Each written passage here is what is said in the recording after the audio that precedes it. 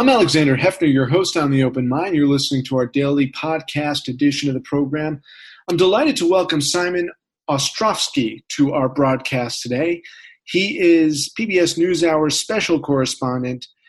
Welcome to the program, Simon. Hi, thanks, Alex.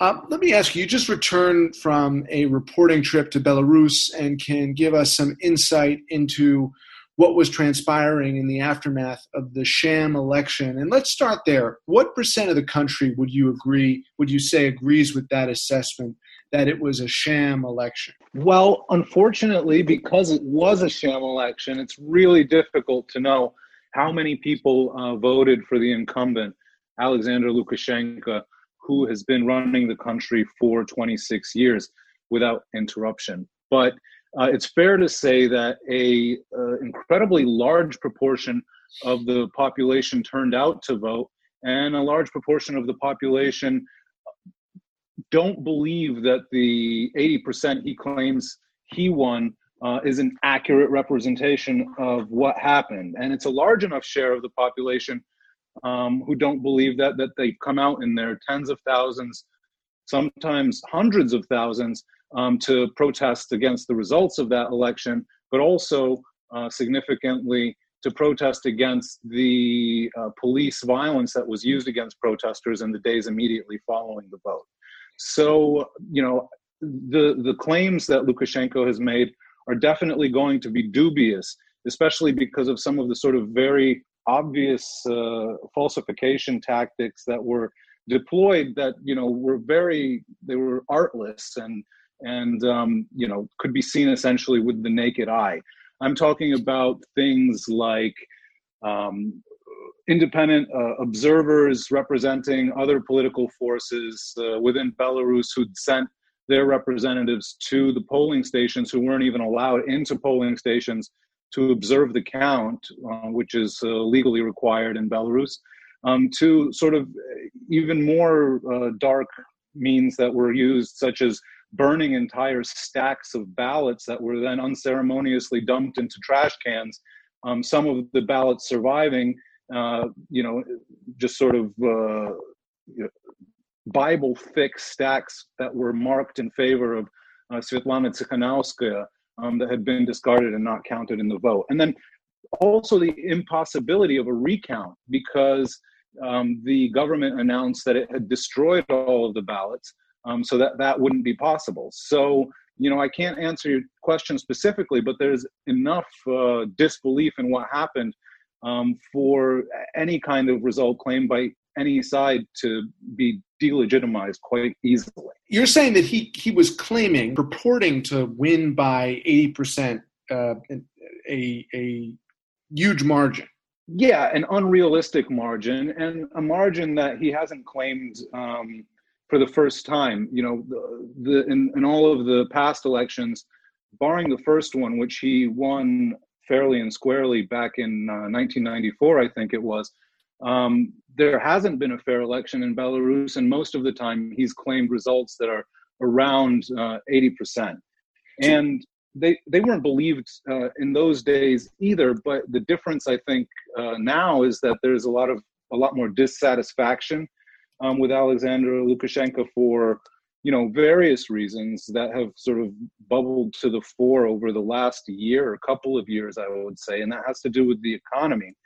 And also has to do with the coronavirus lockdown, which actually never went into effect in Belarus itself because Lukashenko doesn't believe that the coronavirus is a real thing. But it had the consequence of making it impossible for Belarusians to travel abroad over the course of the year. And a lot of Belarusians earn wages abroad and then send them back home. So the economy took a hit, regardless of whether Lukashenko believes that the pandemic is real or not.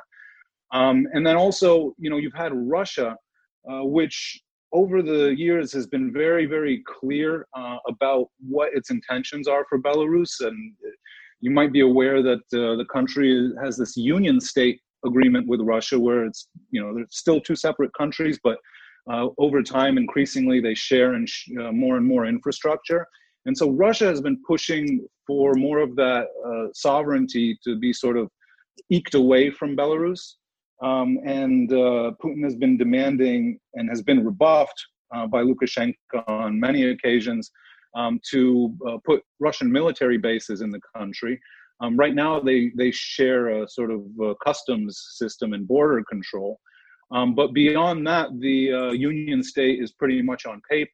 What do you think was the motivation to fabricate the results so egregiously and so explicitly?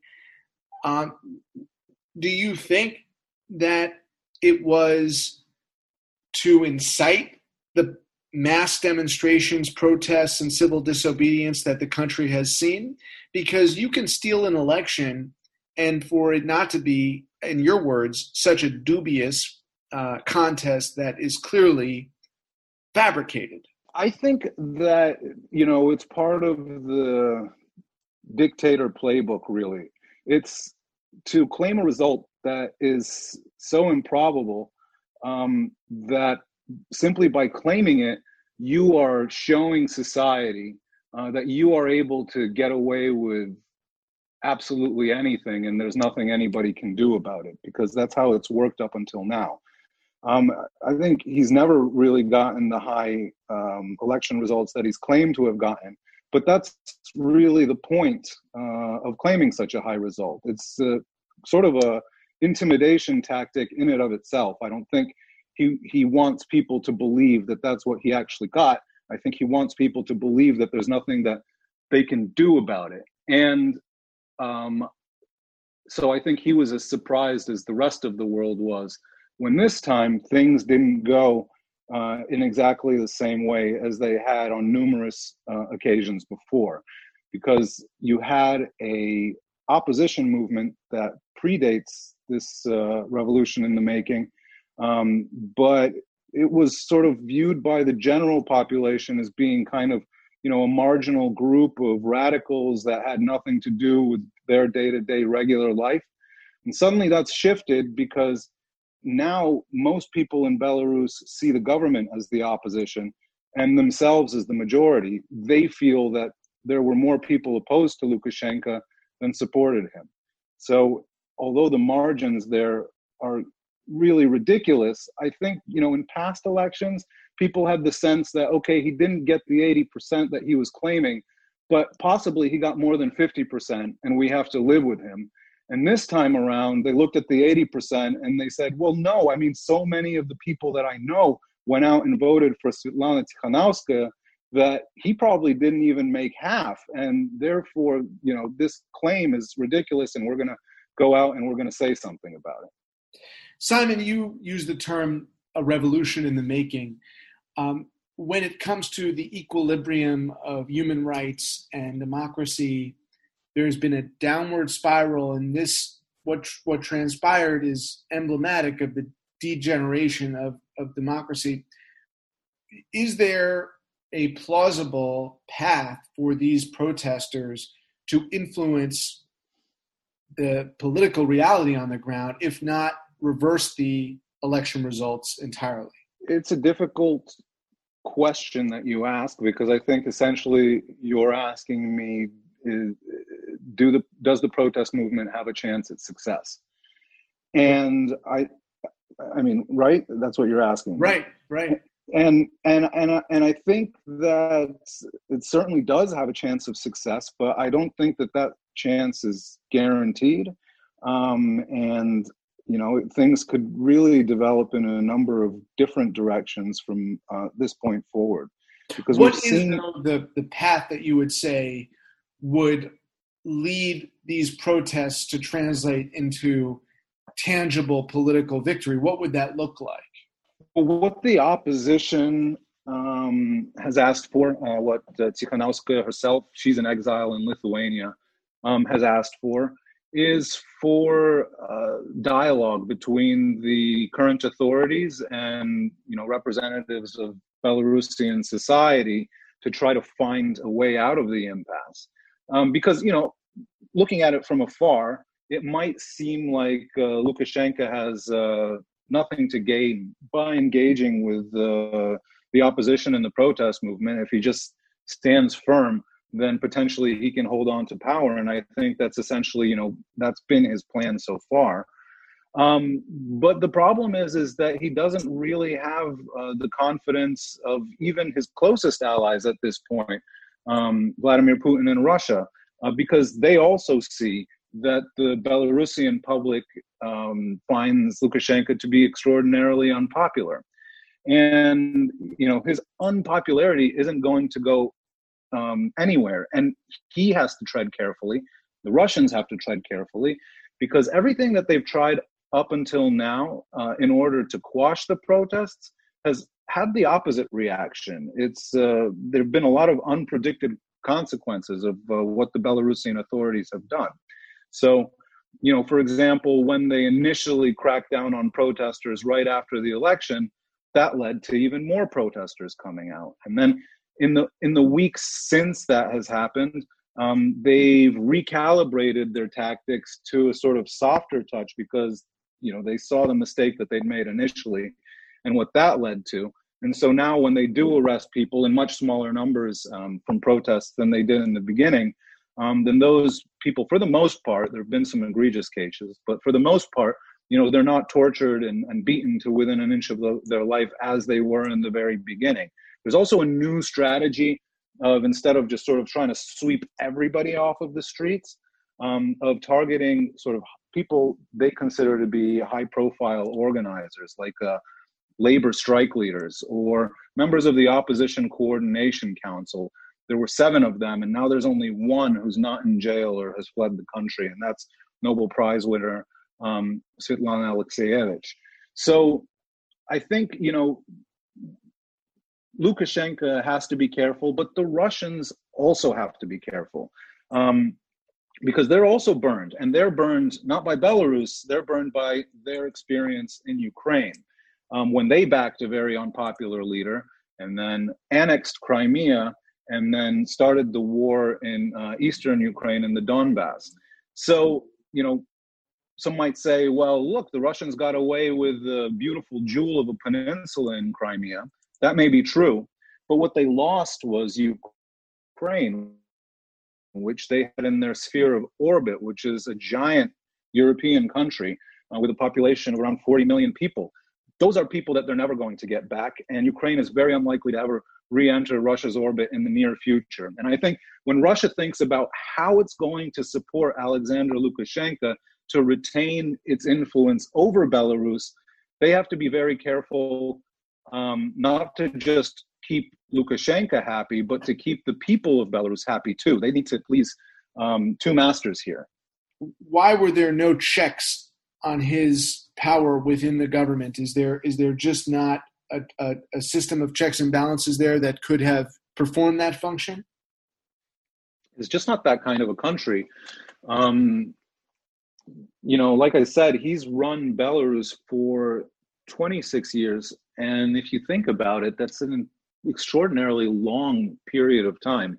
It's longer than I think any other leader in Europe has been a head of state, except for maybe, the Queen of England, which doesn't really count. Right. And even Vladimir Putin is a junior European leader compared to Alexander Lukashenko. So, over those decades of rule over Belarus, he's created a system that serves him and serves him only. There is a parliament in name, but, it's a rubber stamp parliament. And there is what about the judiciary? And the judiciary, same goes for the judiciary, handpicked judges who know that their positions depend on loyalty to the regime. I don't know that the parliament gets a chance to veto, top judicial picks in the same way that we have here in the United States. But even if they did, then that wouldn't be a barrier to installing loyalists, because, like I said, the parliament itself is also full of loyalists who have been placed there not by accident. So, when you're talking about Belarus as a political entity, you're really talking about a government that is for one man and by one man. And the opposition movement, the protest movement, is against one man. And I think that's also been part of the miscalculation, is that the authorities have tried to portray the protesters as representatives of, this or that opposition politician. But what we haven't seen at any of the protests are protesters carrying placards, with the names of different political parties or political leaders. They're carrying placards with the name of Alexander Lukashenko on them, and the fact that they want him to step down. They also haven't been carrying flags. This isn't aside from the original Belarusian flag that was adopted after the breakup of the Soviet Union. That's not used today officially, but they haven't been carrying, flags of the European Union, as we saw during the Euromaidan revolution in Ukraine. They certainly haven't been carrying around Russian flags. So it's not a geopolitical conflict. It's sort of very narrow in its focus, targeting Lukashenko himself and nobody else. So when the government goes and arrests these various political leaders or expels them, exiles them, and so forth, thinking they're going to be able to cut off the head of the snake, the thing is, there is no snake. This is not a political party or a bunch of political parties getting together to try to take power. This is at its base a pro-democracy movement, and no more, no less. The plausible aspiration here is dialogue.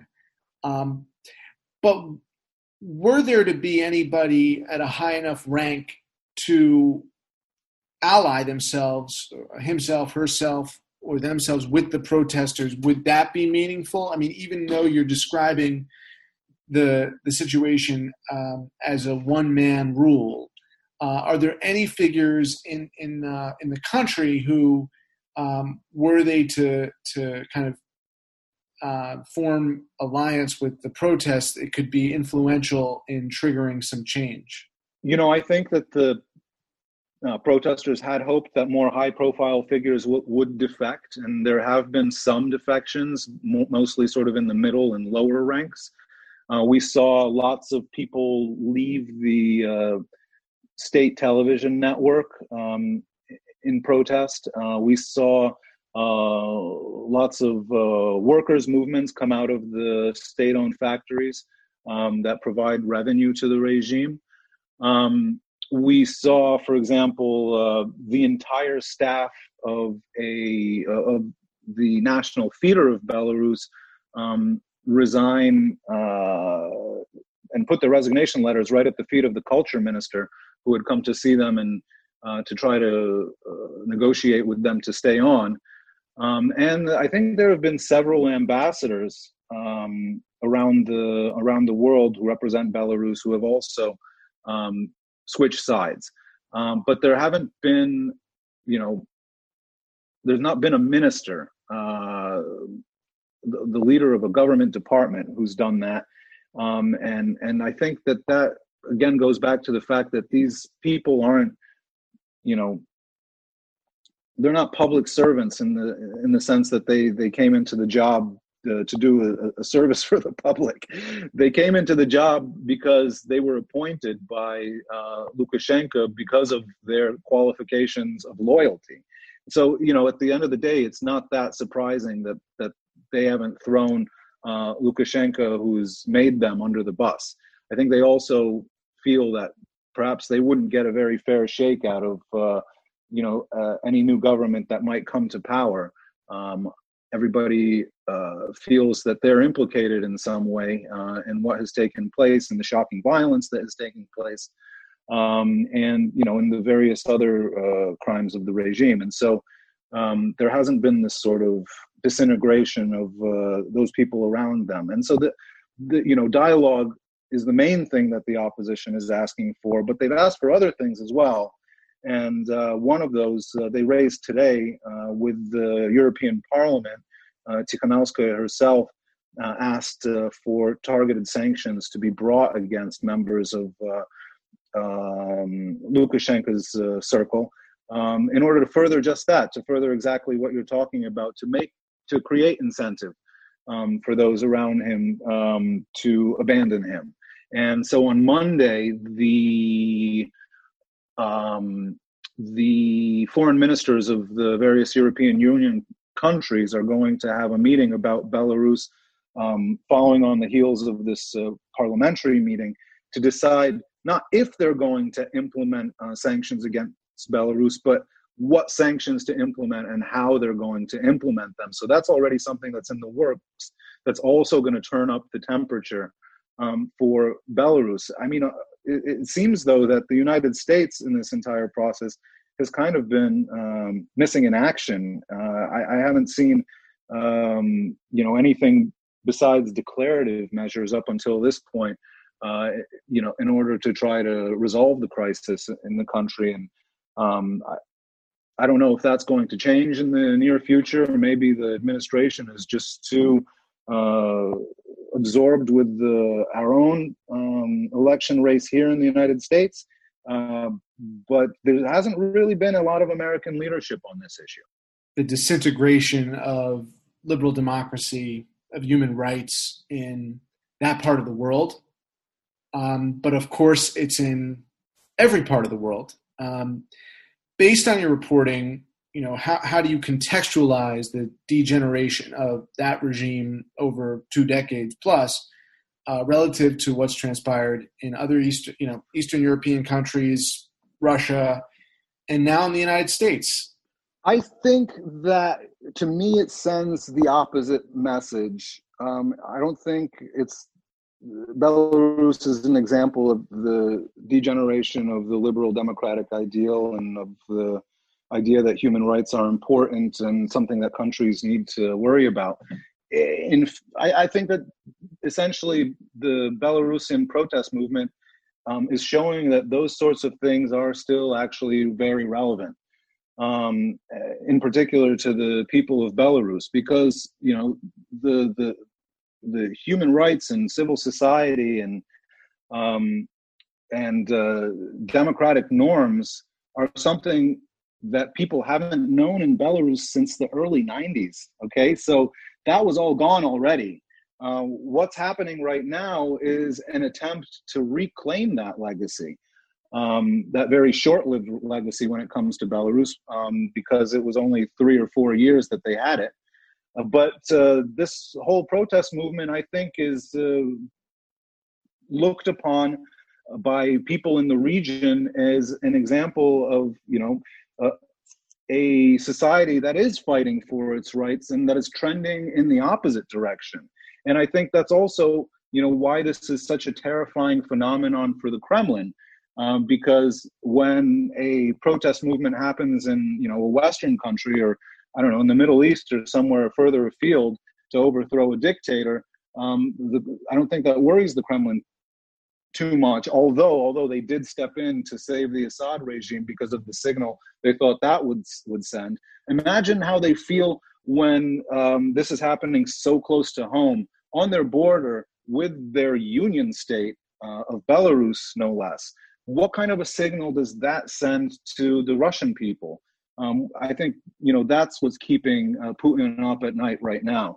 And obviously, I don't want to speculate on who is behind or the reasons for the poisoning of Russia's opposition leader, Alexei Navalny. But it's interesting that it happened in the middle, in the throes of this Belarusian protest movement. Somebody in Russia thought that we need to, nip this in the bud, although he's been around for many years at this point. Why now is the question that you have to ask yourself. It could be because of the general sense of unease that the Russian leadership has when they see a peaceful pro-democracy protest movement blossoming and flourishing right at their front doorstep. And as a final question, what is the prescriptive measure here? There may or may not be a new administration in the United States that can shepherd a generation of democratic leadership in that part of the world, but based on your reporting on the ground, what would be the keys to undoing the authoritarianism that has emerged in recent decades?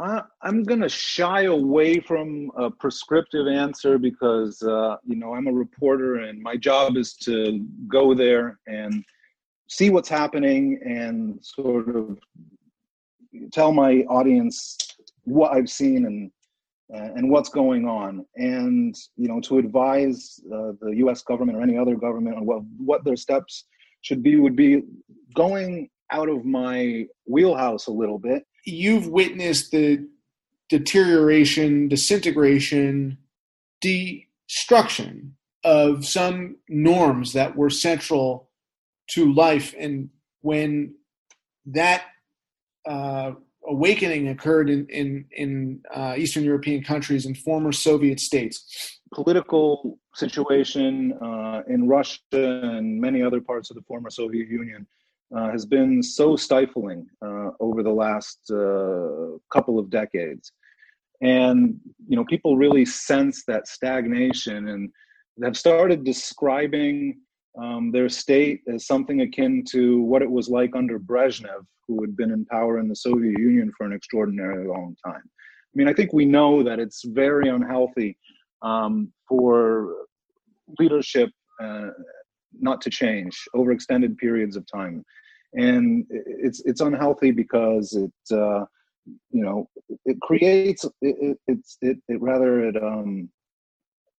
it stops the society from progressing and moving forward and modernizing, the economy from developing, and from essentially people's lives flourishing. I think places that have the same leader for a long time all end up in the same sort of morass.